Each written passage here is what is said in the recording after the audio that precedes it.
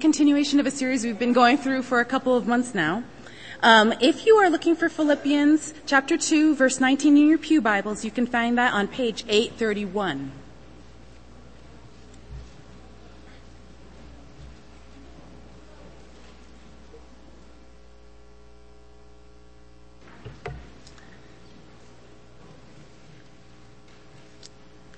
Philippians chapter 2, verse 19 through 30. I hope in the Lord Jesus to send Timothy to you soon, that I also may be cheered when I receive news about you. I have no one else like him who takes a genuine interest in your welfare. For everyone looks out for his own interests, not those of Jesus Christ. But you know that Timothy has proved himself, because as a son with his father, he has served me in the work of the gospel. I hope, therefore, to send him as soon as I see how things go with me. And I am confident in the Lord that I myself will come soon.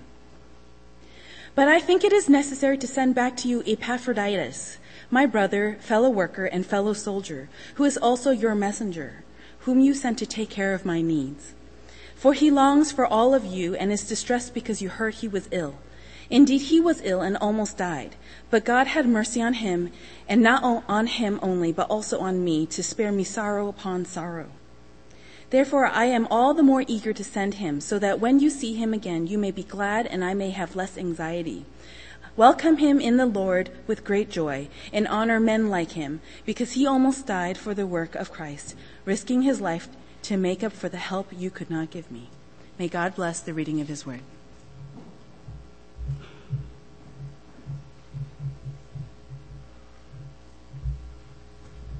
Morning, everyone. Enjoyed your time of congregational prayer. I enjoyed my time. I got to pray with a couple fifth graders who were brave enough to sit in the front, but they have since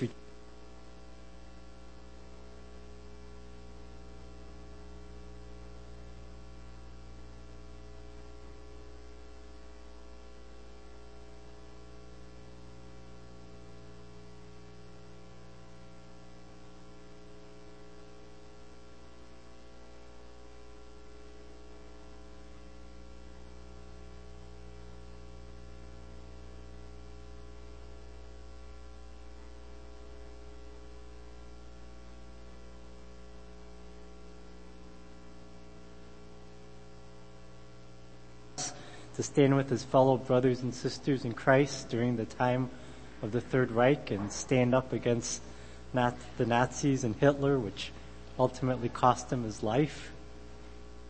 Is it someone like Mother Teresa who moved to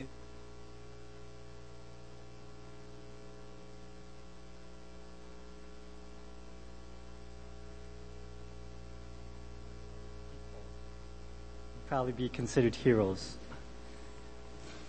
And I wonder if any of you have similar dreams of doing something great for the Lord in his kingdom. Maybe you have a desire to go to an unreached land, to reach, people who have never heard of the gospel. Maybe you dream of taking a great risk or stand up against oppression or injustice. Maybe you want to go and care for the poorest of the poor. But do you have to do something like this to be considered a hero for Christ? Is it only for those who seem to do the exceptional? Even for the rest of the world, it seems that to achieve hero status, it's left for those who do so-called exceptional things and do so in the spotlight.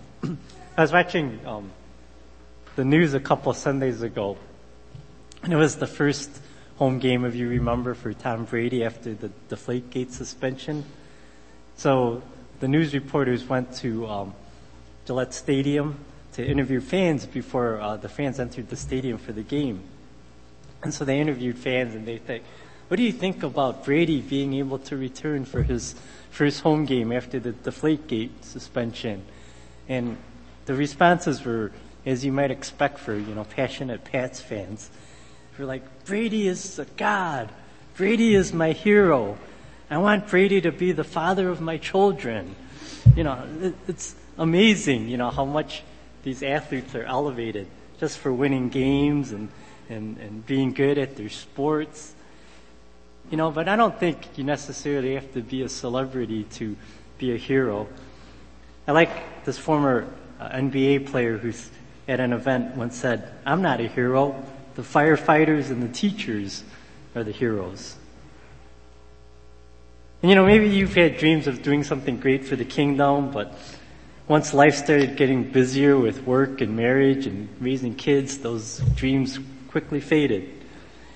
Or maybe you've resigned yourself to never having such dreams because you don't think you have the gifts or talents to do so. But in our passage today, we're going to look at a couple people who I think could be considered heroes, even though they were just ordinary people. And I think we'll see, these are people that we all could emulate. But before we get into this week's passage, we're about halfway through our series on Philippians. And since we're about halfway through, I thought it'd be good just to take a few minutes to recap where we've been so far. So as you might recall, Paul writes the letters to Philippians under house arrest, chained to a Roman guard 24 hours a day, 7 days a week. Jewish leaders brought charges against Paul, because he caused a riot at the temple. And so he was arrested and was, and is awaiting trial. Most likely he's located in Rome. And he's awaiting trial, and, a possible guilty verdict could lead to his death. But in spite of his bleak circumstances, the theme that we've been seeing over and over again in this letter is that Paul remains joyful. He remains joyful because of the love and affection he feels for the Philippians and vice versa. He remains joyful because even though he is under house arrest, the gospel is being spread, and for that he's grateful. He remains joyful because throughout his ordeal, Jesus is being glorified, and that's the most important thing to him. Towards the end of chapter 1, he tells the Philippians to live in a manner worthy of the gospel. And at the beginning of chapter 2, he begins addressing a situation that was going on in the Philippian church, which was causing division. Two sisters were fighting within the church, and apparently it was, spreading throughout the whole church with people taking sides. So Paul exhorts the members in verse 2 to be like-minded, have the same love, be one in spirit. If you remember Dr. Arthur's sermon about 3 weeks ago, we saw how Paul then held up Christ as the ultimate picture of what Paul is trying to tell the congregation to be like. And 2 weeks ago, in the section prior to ours today, Dr. Arthur's taught about how Paul urged his followers to stop complaining and arguing. Don't let this woman's argument or division affect you. So now we get to our passage. You heard it read. Maybe you heard it read and you think, this seems kind of out of place, because after Paul tells the people to, conduct themselves in a manner worthy of the gospel, to be humble, to be like-minded, we see in our passage he talks about what? Travel plans. He talks about how he's going to not send Timothy to them right away, and he talks about how he's going to send Epaphroditus back right away. Some commentators have noted that there was actually no direct teaching in this passage. And it does seem a little out of place because Paul reserves subjects like travel plans for the end of his letters. If you look like in Thessalonians and Romans, it's usually at the end, the last chapter, where he talks about how he plans to visit them or who he's going to send, things like that. So some commentators even felt like, maybe Paul was planning to end his letter here, and he got kind of sidetracked, which is why this is here. But I think a good case can be made as to why this talk about travel plans is located where it is. Because as Paul is teaching the Philippians the proper attitude they are to have towards one another, as he speaks to them about living worthy and what it means to live worthy for the gospel and overcoming their relational issues and divisiveness, he mentions Timothy and Epaphroditus as examples of two people who model the kind of qualities and behavior he wants the Philippians to have. So we're going to look at two specific characteristics these men had, and then I want to share with you about some of their backgrounds so that you can see that, these were not, really superheroes. They were just really ordinary guys. So let's begin with the first trait. The first trait we see in both Timothy and Epaphroditus is that they put others ahead. They put others ahead of themselves. If you're following in your outline, in your bulletin, there's a little typo. It should be ahead, not head. Timothy and Epaphroditus put others ahead. For Timothy, I like what Paul writes in verse 20. I have no one else like him who takes a genuine interest in your welfare. I mean, that's a very strong statement when you think about it. I have no one else like him. I mean, didn't Paul have access to other Christians around him? Well, he did. There were other Christians around. If you were under house arrest in Rome, there was a church in Rome. He had contact with the believers there. Most likely, some of the believers even came to visit Paul and care for him while he was under house arrest. Yet he says there's no one else to send them but Timothy. And note too that the term used for genuine interest or concern is also stronger in the original language. It means more that he's anxious. He feels a great burden. He feels this great weight to make sure that the Philippians are doing well spiritually. This is the type of person Paul says Timothy is. No one else who would care for the Philippians, who would feel this great burden for them, especially when it comes to spiritual matters, than Timothy. I mean, these are, great people to have in your life, right? Those who are really concerned about you, those who really care about you and want to look out for you and make sure you're doing well spiritually. Those whom when you see, you sense their care and their prodding to move you forward in your relationship with Christ. I mean, I think we all need someone like this in our lives. And so I wonder whether you do have someone like this in your lives, and whether you are someone like this in another person's lives. And the reason Paul states that the other Romans believers are not like this is because in the first part of verse 21, Paul says about them, for everyone looks out for his own interests. And we get a sense of this if we study the book of Romans. We see Paul exhorting the Romans, not to pass judgment on one another. He addresses them and writes them about their stubbornness and them considering themselves better than other people. And that's why Paul wasn't finding any other Christians like this, except for Timothy.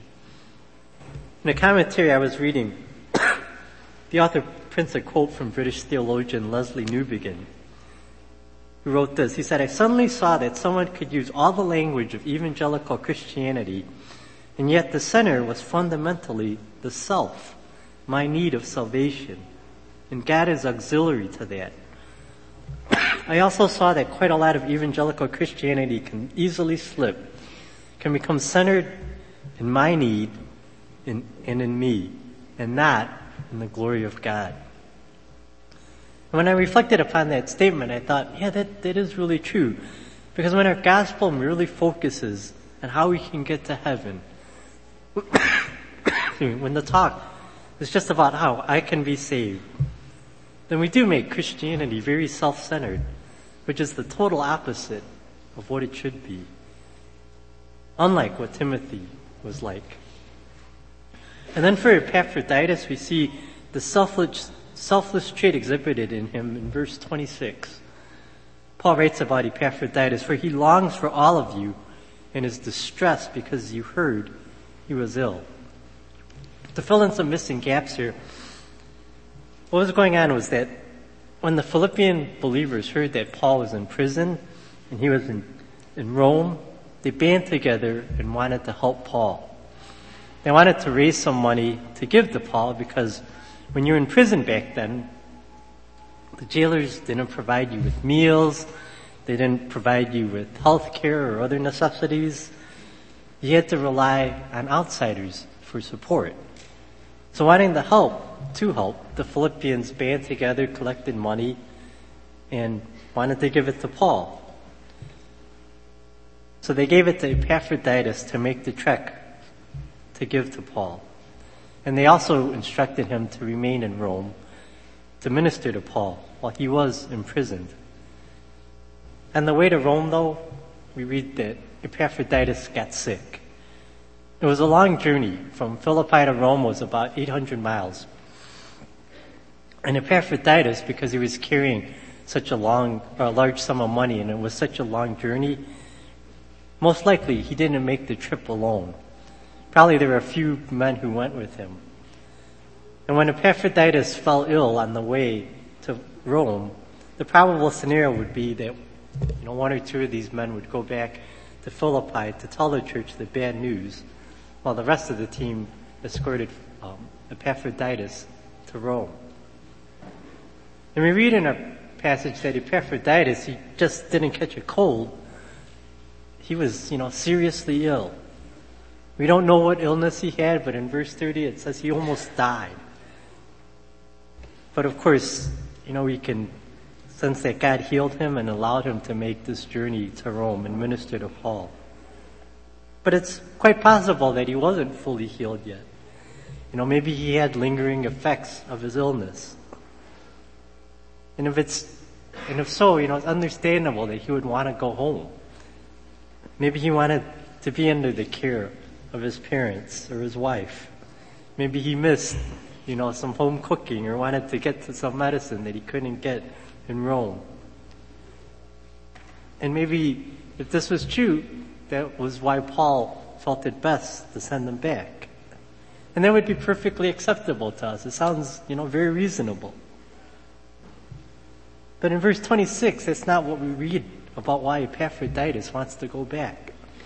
He didn't want to go home out of concern for himself. He wanted to go home out of concern for the Philippians. He somehow heard that the Philippians were concerned for him since they heard about his illness. So he's distressed, not for himself, but for them, because he doesn't want them to worry and feel anxious about him. It's not his comfort he was looking for in wanting to go home. It was their comfort. And this just kind of shows the type of love Epaphroditus had for his fellow brothers and sisters and how he put their feelings above his own. A further example of this characteristic in Epaphroditus can be gleaned in how Paul writes about him.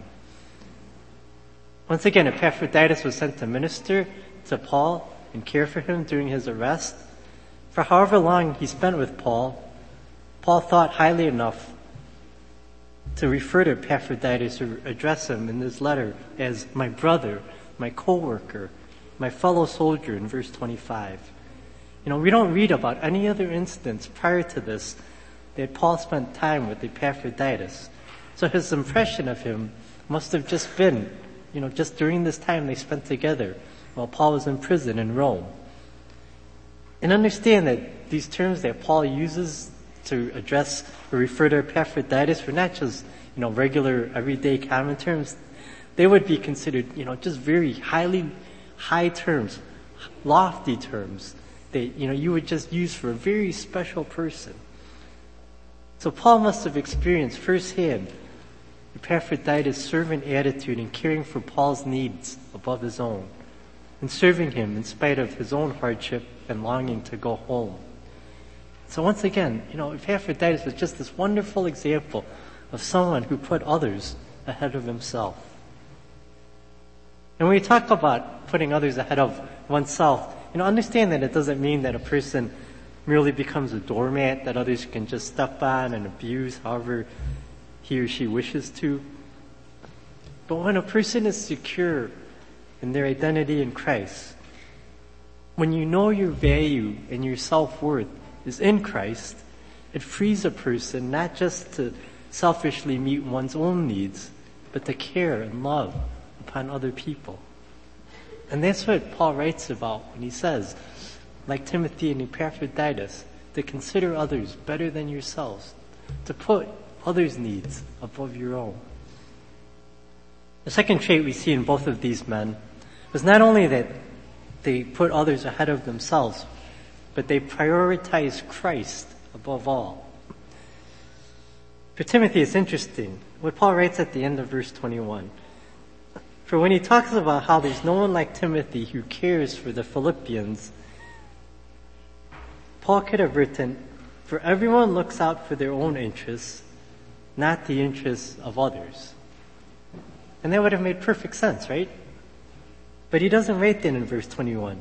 He says, for everyone looks out for their own interests, not those of Jesus Christ.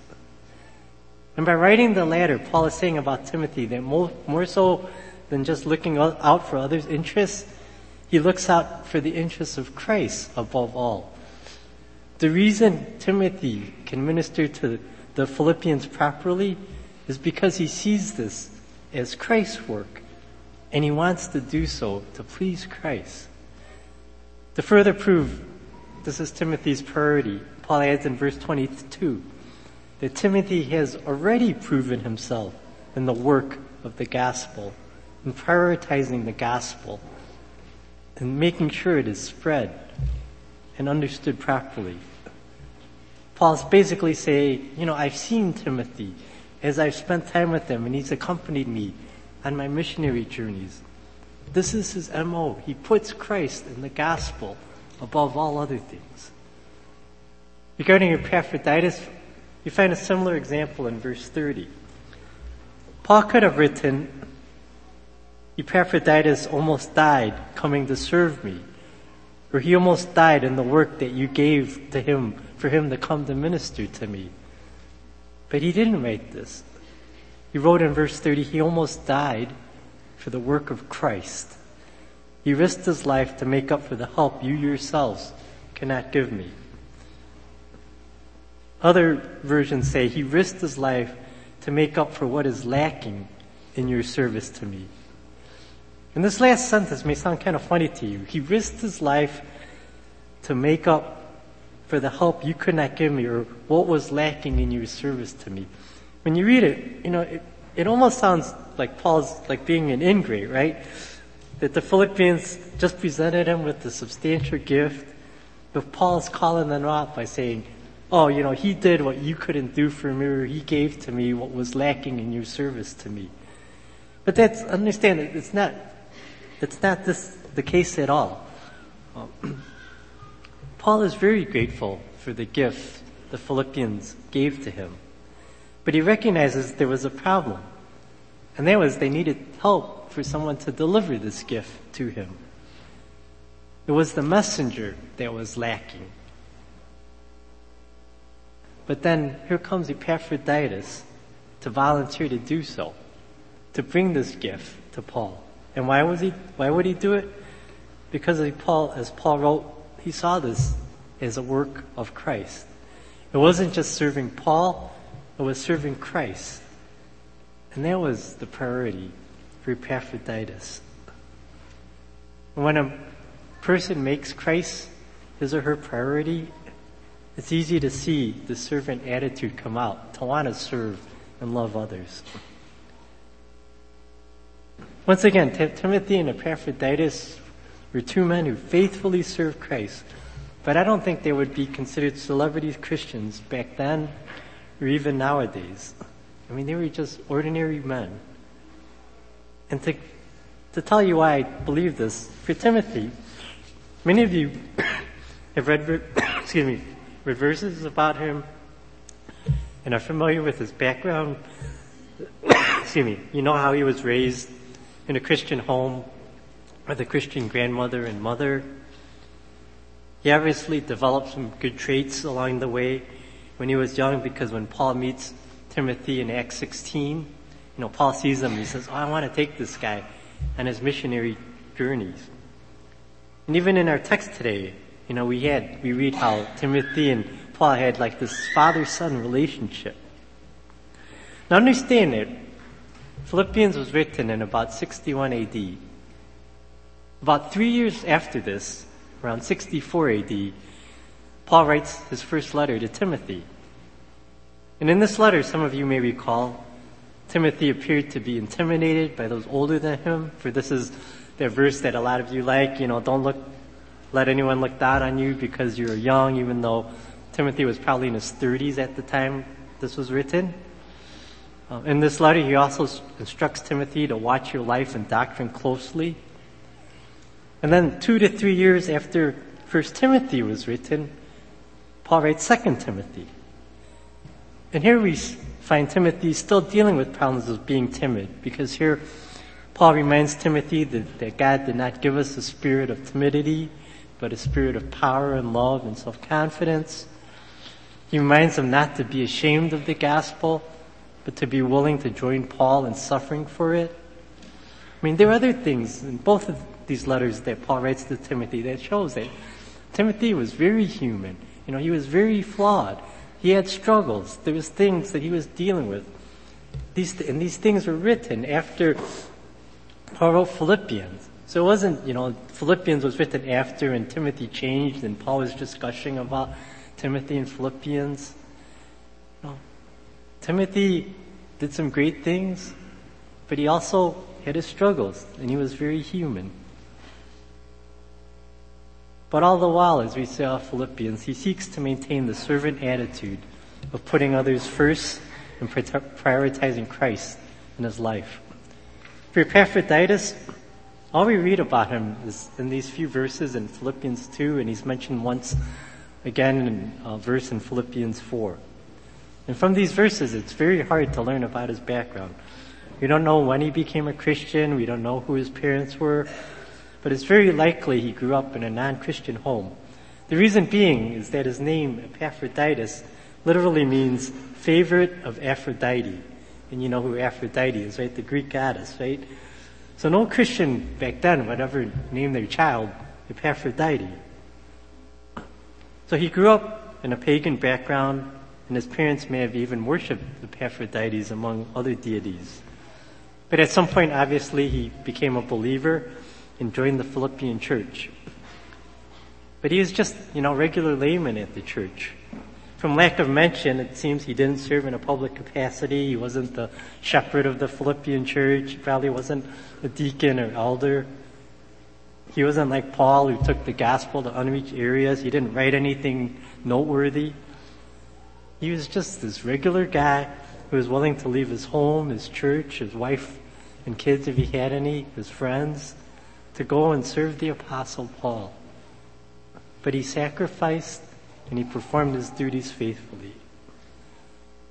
And so for Timothy and Epaphroditus, they may not qualify for hero status, but their service to others and their commitment to Christ serves as examples that all of us can follow and aspire to. Maybe you won't take the gospel to any unreached land or lay down your life for the kingdom, but you can commit to faithfully serving Christ and others as God would have you. I like this illustration, and I think you'll like it too. I read in one of the commentaries I was reading. Fred Craddock said this. He said, "To give my life for Christ appears glorious. To pour myself out for others, to pay the ultimate price of martyrdom. Maybe our attitude is, I'll do it. I'm ready, Lord, to go out in a blaze of glory." We think giving our all to the Lord is like taking a $1,000 bill and laying it on the table and saying, "Here's my life, Lord. Take it. I'm yours. I'm giving it all." But the reality is, for most of us, He sends us to the bank and He has us cash the $1,000 into quarters.